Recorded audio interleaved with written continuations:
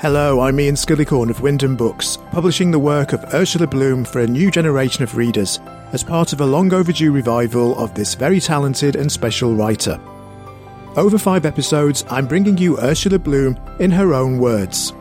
We'll learn about her life as a young woman in the Great War, how she broke into the publishing world, her success on Fleet Street, and her achievements as a crime reporter. This is episode 2.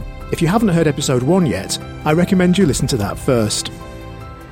In our last episode, while Ursula's mother was convalescing after cancer treatment, and as the Great War raged, Ursula's estranged father came to Walton-on-the-Naze to visit his family with some disturbing news.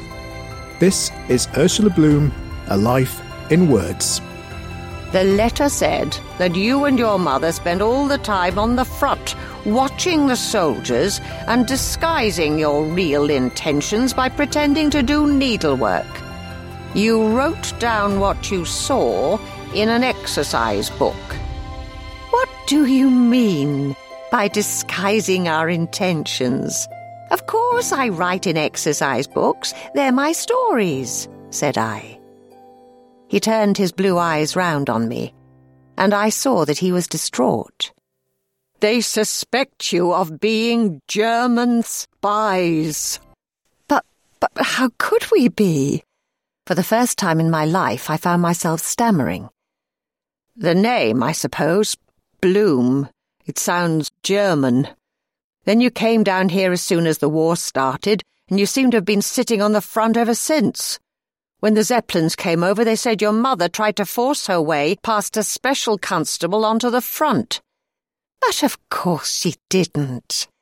There was a plane pursuing the Zeps, and she ran down the road to see if she could get a better view from the opening by the Albion Hotel. At that moment I remembered with painful clarity that horrible night in London, when the crowd had smashed some of the shops with German names over them, and the sausages had rolled into the gutters. I remembered the story of the poor little Dachshund who had been stoned to death, and rather haltingly I said, It's ridiculous. What about Jocelyn, who was fighting with the British Army in France? What do we do? He didn't know, for he himself was bewildered by it, and only too anxious that we did not become further involved. Mother was the one who finally determined on a plan. She was always by far the stronger fighter.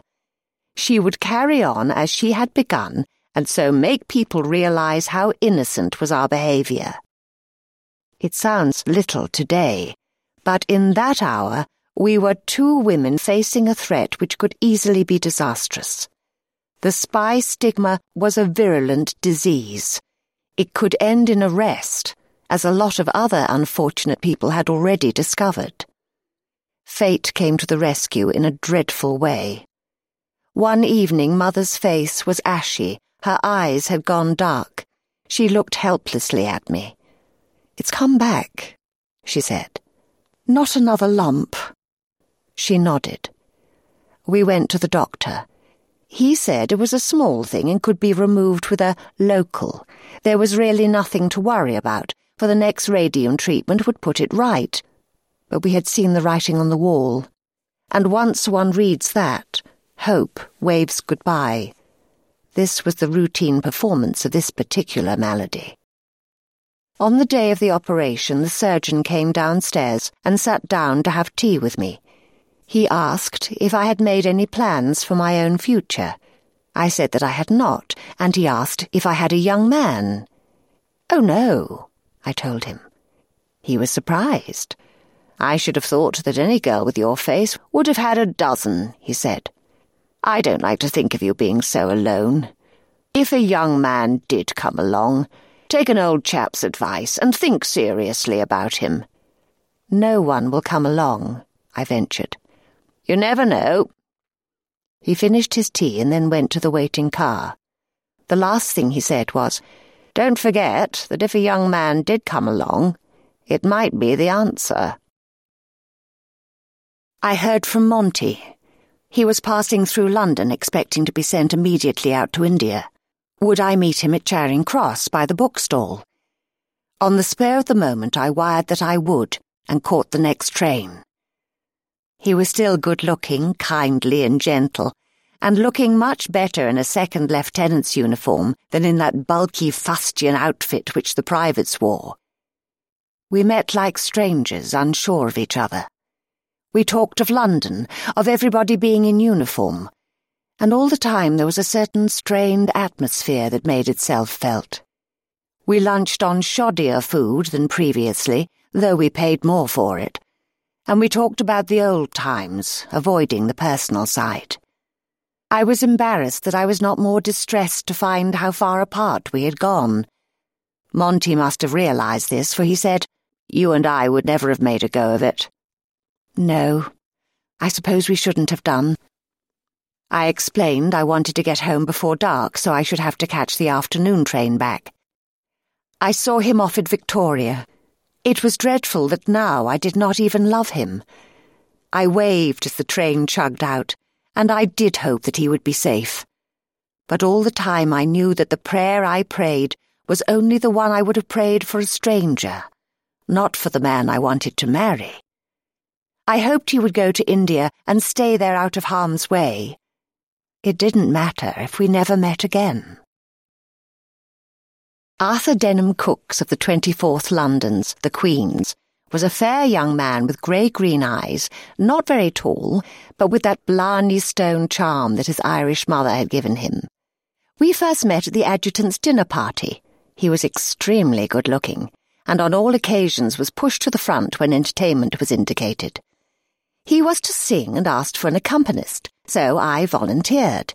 He seemed doubtful of my ability, and later, when I had done it, apologized for showing the doubt, asking if, in return, Mother and I would dine with him that week at the Albion Hotel where he was billeted. I said no. She said yes. So we went. Arthur was 24, and I sympathized with his deformed left hand, which frequently made him shy, for he was secretly bitterly ashamed of it. He was rich, something to which I was unused. Within the week he took me to the regimental dance. He told me about his mother. His father's death had shattered her nerves. Privately, he thought she was just a trifle dotty. "She'd love to meet you," he said. "You must come up to London and meet her." It was arranged that Mother and I would go to London for lunch. Then something went wrong. Arthur telephoned home to make final arrangements with his mother, and apparently she was in a rage. Lunch was off. Much later in the year, I knew that Arthur had told his mother he wanted to marry me and was bringing me round, and she'd gone through the ceiling. It was an expensive ceiling, too, at number 6 Prince's Gate. Who was I? How dare I? I must be an adventuress, and I must be low. Mother had seen in Arthur the security for the future of an adored daughter. One cannot blame her. She had recognized his attraction, and now something had happened to upset everything. "We shall never see him round here again," said Mother. She was wrong.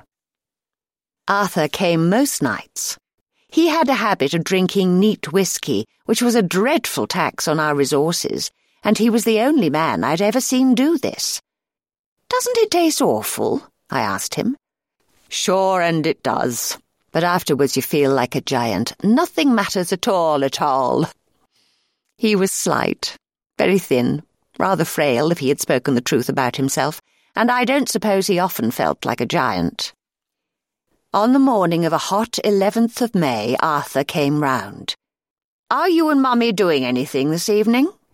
"Absolutely nothing. Why?" "I want to have a talk with Mummy." "What about?"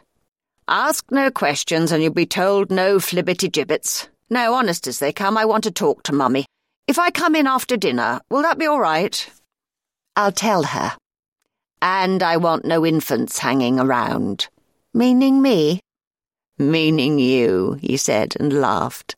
Then off he went again. He had not even had a drink. Arthur had considerable charm, but was a changeable personality, at moments gauche, at others warmly amusing. His gaiety was infectious and a tonic to me. But suddenly I was afraid of him.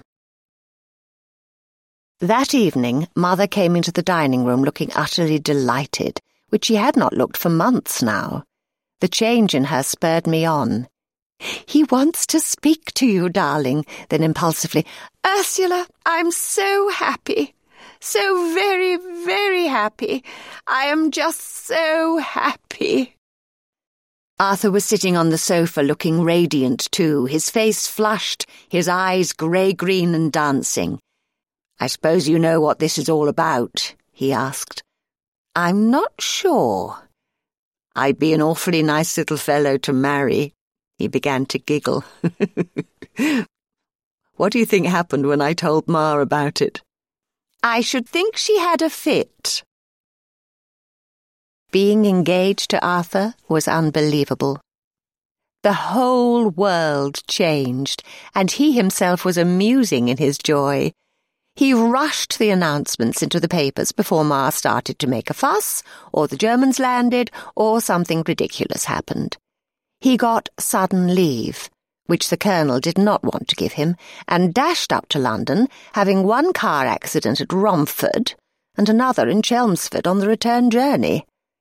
He bought a sapphire and diamond engagement ring and a bracelet to go with it, a string of pearls and a small gold mesh bag, highly fashionable at the time, little realizing that I had not 2 and 8pence in the world to put inside it. "Whatever happens, he must never know how hard up we are," Mother explained.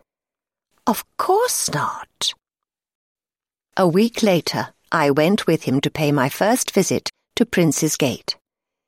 As we entered the big hall, Mrs. Denham Cooks was coming down the stairs, and she was one of the most beautiful women that I have ever seen. Both of us were nervous. We talked banalities. Where had I been to school? I hadn't. When did I come out? I never had. When was I presented? With the same answer. My future sister-in-law sat by, and I could not eat my tea. We left early, Arthur red with rage. "But she's seen me, surely that's something. Did she say anything to you about me?" "Only that you had very beautiful eyes." We arranged to marry in the November. I was to get a suitable house, Arthur's instructions being that it must be better than the Colonel's and to hell with the cost. I engaged a cook, a parlour-maid, a housemaid, a tweenie. Arthur's Batman would help, and his old manservant who was in the regiment would come to us as butler. Then he insisted that I must have a personal maid because Ma had one. So I made all the preparations to become rich. We were to be married at Frinton Church. Mother and I were being flung into multitudinous expenses that we could not afford, yet determined to give the right impression. I went to the local pawn shop and pawned the little silver brushes and boxes which I had collected from childhood. With the money I went to kind old Mr. Barker at the Marine Hotel and explained that I wanted to pay for the party myself, and he was to tell Mother only when she came to pay the day after tomorrow. He was very sweet. He looked at me with gentle eyes. I think he guessed how poor I was, but he said nothing. The wedding day was dense with fog and melancholy with foghorns coming from the sea. My father arrived at 11 in considerable agitation because his suit had been put by for some years, and growing stouter he could not imagine how he would kneel without splitting the trousers. What would the Denham cook say if this crisis arose? I felt ill. I had a few days ago had a bad attack of influenza, and having got over the worst, we hoped, the doctor suggested I should be buoyed up with brandy. I have never been an ambitious tippler, and by midday I was in an inebriated daze. In this daze I drove over to Frinton, where it seemed the whole of the British Army were lining the street. The tiny church was already full as I tottered into it. In the end it passed off reasonably, and there was only one agonizing moment when I had an appalling crack beside me and thought my father's trousers had gone bang. It was really the best man who had been nothing but a nuisance from the first and dropped his prayer book. I left the church not realizing that none of my new in-laws intended to honour the reception, but returned at once to London. Later that day, Arthur and I and the lady's maid went down to Bournemouth, which Ma had insisted was the only place for a respectable honeymoon, and as we had only a very brief leave, we returned the next morning and dined that night at a small dinner party at Prince's Gate.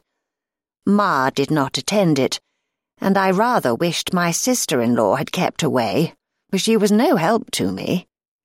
Just when I was breaking down, the kind old butler offered me a pudding and lowered his head close over me. "Don't pay any attention to any of them," he whispered. It's England in the first part of the 20th century. The Walker sisters are different from each other in every way, but they'll stick together for life. Isabel is the dutiful one who always puts the needs of others first, but can she find happiness for herself? Lillian is the pretty one who uses her beauty to get her own way. Will it bring her what she wants most of all? And Joyce is the independent one who dreams of being an artist. Does the love of her life, though, feel the same way about her? The sisters choose very different paths in their search for happiness and fulfilment, but through the ups and downs of love, men and marriage, they discover the strength of family ties. Three Sisters by Ursula Bloom is published by Wyndham Books and is available as an ebook exclusively from Amazon. Search for Three Sisters by Ursula Bloom and read the moving and unforgettable story of the three Walker sisters.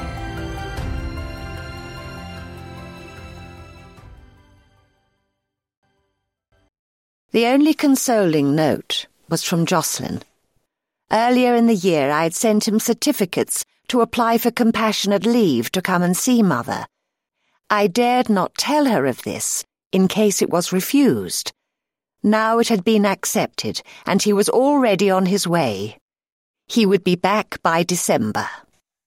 When I approached Arthur about this, he agreed to our putting Jocelyn up, for he was in a jovial mood, but within the week some idiot in the mess said to him, "So, now you've got all the family hanging round your neck, haven't you?" That started trouble. There was no doubt about it, he had a violent temper, and the first time I saw him go white with rage and throw a decanter across the room, I very nearly collapsed. I'd never known that people could behave like that, and when he recovered a trifle I said so. "But darling nincompoop, that's nothing," said he. "One of my ancestors strangled his valet in a rage. A grandsire shot a footman. We're nice little fellows when you get to know us." He did not understand that a new diamond brooch did not settle a scene of that sort, and felt that I was unreasonable. Jocelyn came. I left him alone with Mother to say goodbye, and later I went to her. She was sitting very still by a dusty fire, and beyond the windows a fog rolled in from the sea. Far away was the boom of an exploding mine. She looked at me, her face ashy. "I shall never see Jocelyn again," she said. I could not deny it. I knew it was the truth, and it made me quite sick. Just after the wedding, a captain of the 23rds had said to Arthur, "Didn't you marry that girl they thought was a spy?" He had knocked the captain down, only to find that he was senior to himself, and there had been a frightful row. I was embarrassed, for Arthur now wanted to unearth the whole of a scandal which I wanted to leave buried. He had made inquiries and had found that 2 of his subalterns had been billeted at a certain house in Walton, where the landlady had repeated the story. He now intended to force an issue. "If you get a feeble enough mouse, it squeaks," he told me. "That's what I'm going to do. Then I'm coming down with the law. Public apology everywhere and sweep the path clean." Both the subs were to dine with us, and I was apprehensive. It was an amiable enough dinner, and before we had gone very far I realized that the wine was flowing a good deal faster than the young men could take it. Arthur never turned a hair with wine. I'd found that out early in our marriage, so he was entirely in command of a situation where they were already in deep water. He steered the conversation to that nice old lady where they had been billeted. They told him what she had said as something of a jolly good joke, and how he laughed. Well versed in cross-examination, he led them on and over the coffee with butler and parlourmaid gone. How they floundered into the trap. Then Arthur changed. "Now," said he, "you two will sign statements." I beg your pardon, sir," said the senior sub. "I'm writing down what you heard the old lady say, and you are signing it." They argued. They said she was quite a nice old auntie, rather a fool, of course, but she didn't mean a thing, and anyway this would be jolly hard on her. I was stone silent. "It's a jolly sight harder on my wife," said Arthur. "You chaps will sign on the dotted line. It's a command." "I'm damned if I see why," said one. "If you are talking to me, kindly address me as Sir," Arthur rapped out. "I presume you two were not lying about all this? If so, then I shall sue you. You may have repeated it to others. Somebody is going to suffer for this. It is you or the old lady. Which is it to be?" They signed. I was cold with horror. I felt it was hardly cricket. To get them here to break bread with us, to give them a surfeit of wine which Arthur knew was intoxicating, and then, when they were bewildered, to make them sign, seemed like hitting a man below the belt. "Oh, damn your eyes, shut up," said Arthur. I wasn't used to that form of address. It had never been used to me before, and I hung back, a little dazed. Next morning the local solicitor called on Miss Brannan, who immediately denied having said anything. He showed her the paper which the unhappy subalterns had signed, and she burst into tears. She signed a statement admitting her guilt, which to her horror was published in all our papers, and most of the London ones, and she had to pay for it. When I heard this, I was furious. "It's mean," I said. "Clear my name by all means, but don't make her pay. You can't realize what being hard up is, and if she does have to pay, let me send her the money." From that day to this, no one has ever accused me of being a German spy. On a January evening, Mother returned from deep X-ray treatment. She had a bad cold and went straight to bed, and I said I would go back after supper. We went, for I had something to tell her, something of which I was suddenly shy, and I was embarrassed and wanting to hold back. I was going to have a child in the autumn, yet when I got to her, I could not tell her. Arthur was the one who did it. Mother looked at me. Then she said, "You go downstairs, Arthur, and let me see after her." Then when he had gone, "However you feel about it now, this is going to be the best thing that has ever happened to us. You're happy with him, aren't you?" Then, perhaps because she guessed something, "No, don't tell me." "I'm happy," I said. The next day she was not so well. The doctor arranged for her to be moved into a home where she could be nursed. Arthur had come into lunch in trouble. He looked dreadfully ill, and could not speak until he had had a couple of drinks. Then he told me, "I've got to go to London. I'm in a hell of a trouble." "What's happened? Not the Colonel again?" "Ugh, the silly old whatnot." He poured out another drink. "If this goes wrong, I might lose a pip." "Look here, Mummy is ill. She's had to go into a nursing home." "I can't help that. I shall want you with me. You'll have to come." "But, Mummy—" For the first time, I saw him look changed, different and rather frightening. "I'll make you come," he said.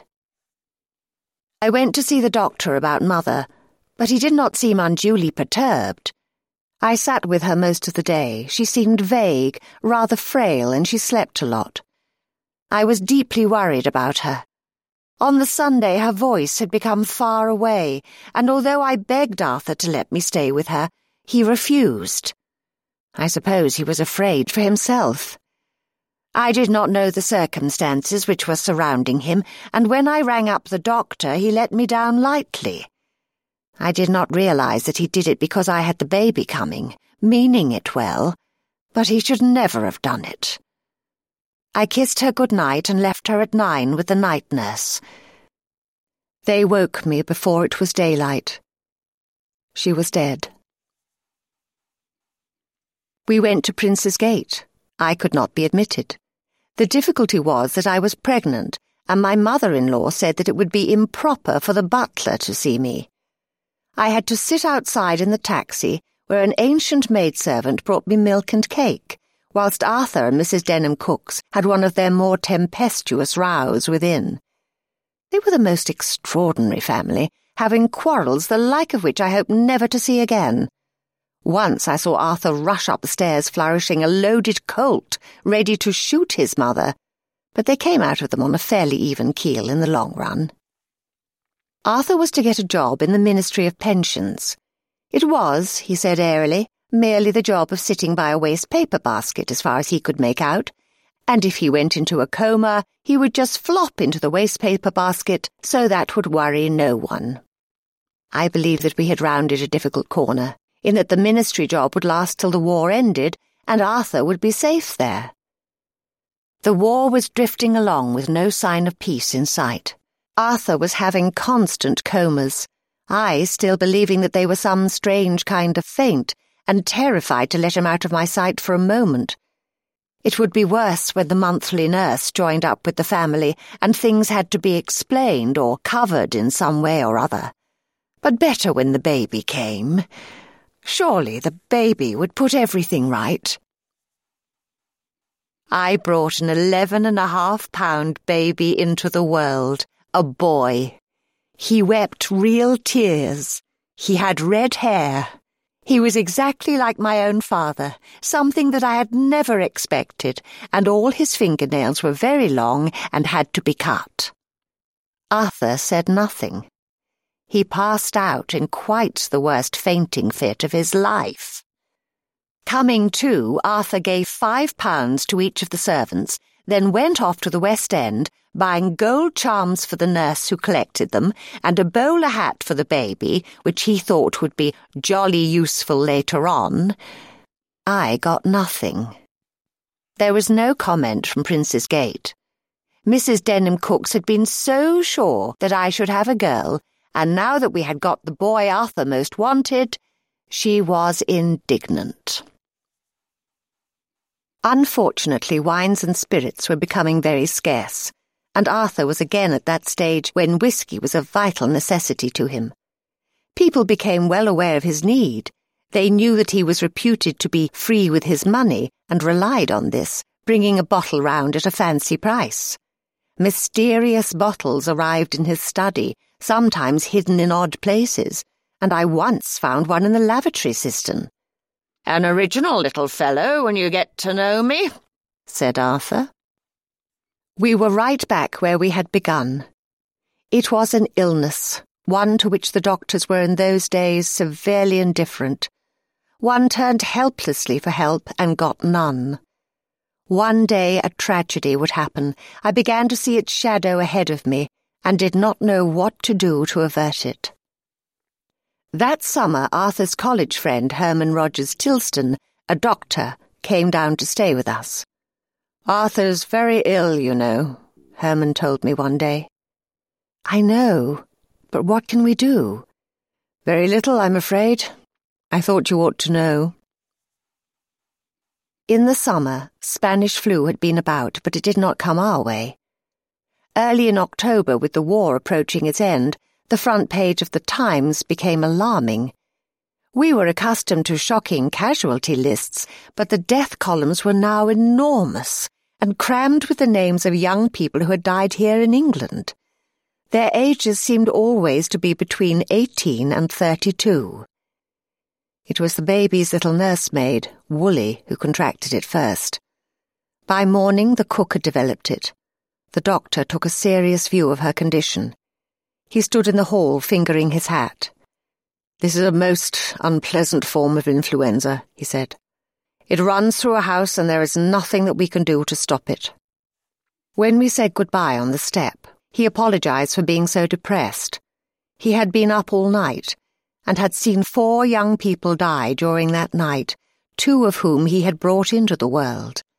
"I have the feeling that this wretched thing never goes through a house without leaving a corpse behind it," he said. I wished we had not talked. Arthur, on the other hand, did not care. He thought that the doctor was a fool anyway, and did not believe a word he said. Arthur had always been casual over death. It did not frighten him. His idea was that, as we all had to die sometime, what was the good of bothering? If on October the 4th Germany proposed an armistice, we hardly noticed that this even happened. It seemed amazing that we had waited for this moment for 4 agonizing years. Yet when it came, we had got past concerning ourselves with it, for the epidemic was increasing at such a speed that we could think of nothing else. Arthur became ill. When the doctor came, I hoped that he would say that Arthur's was just a bad cold, but he didn't. From that moment, things became difficult. All through that day, restlessness disturbed Arthur. It was midnight when he started a hemorrhage. We could get no nurses.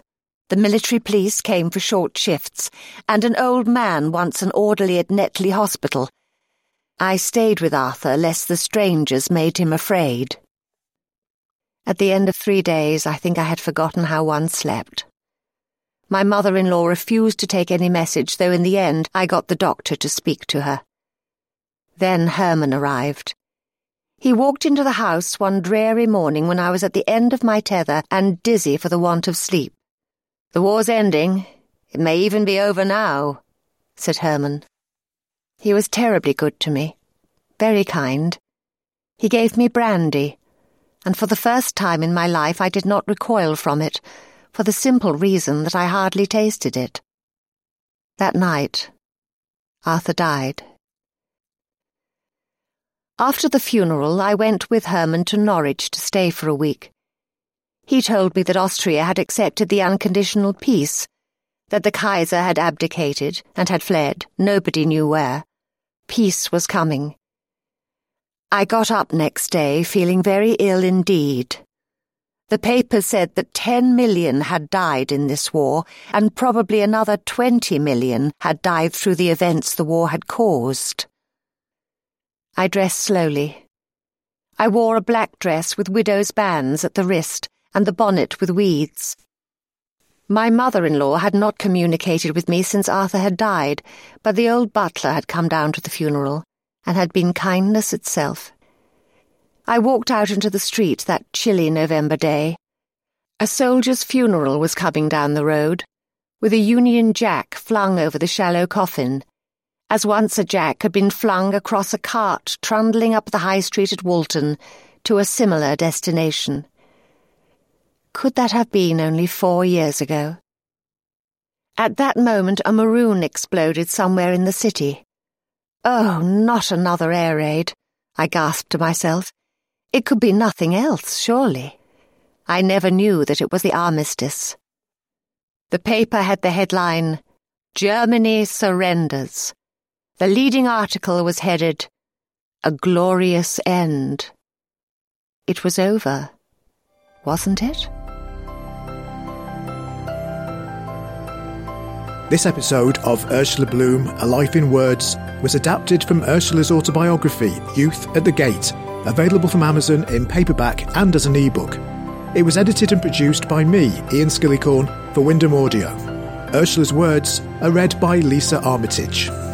To listen to the rest of this series, subscribe to Ursula Bloom, A Life in Words, wherever you get your podcasts. And if you've enjoyed this episode, please consider leaving us a positive review. It will really help us to spread the word. Find out more about the life of Ursula Bloom and where to buy her books from the official website ursulabloom.com. Join me again for episode 3 of Ursula Bloom, A Life in Words.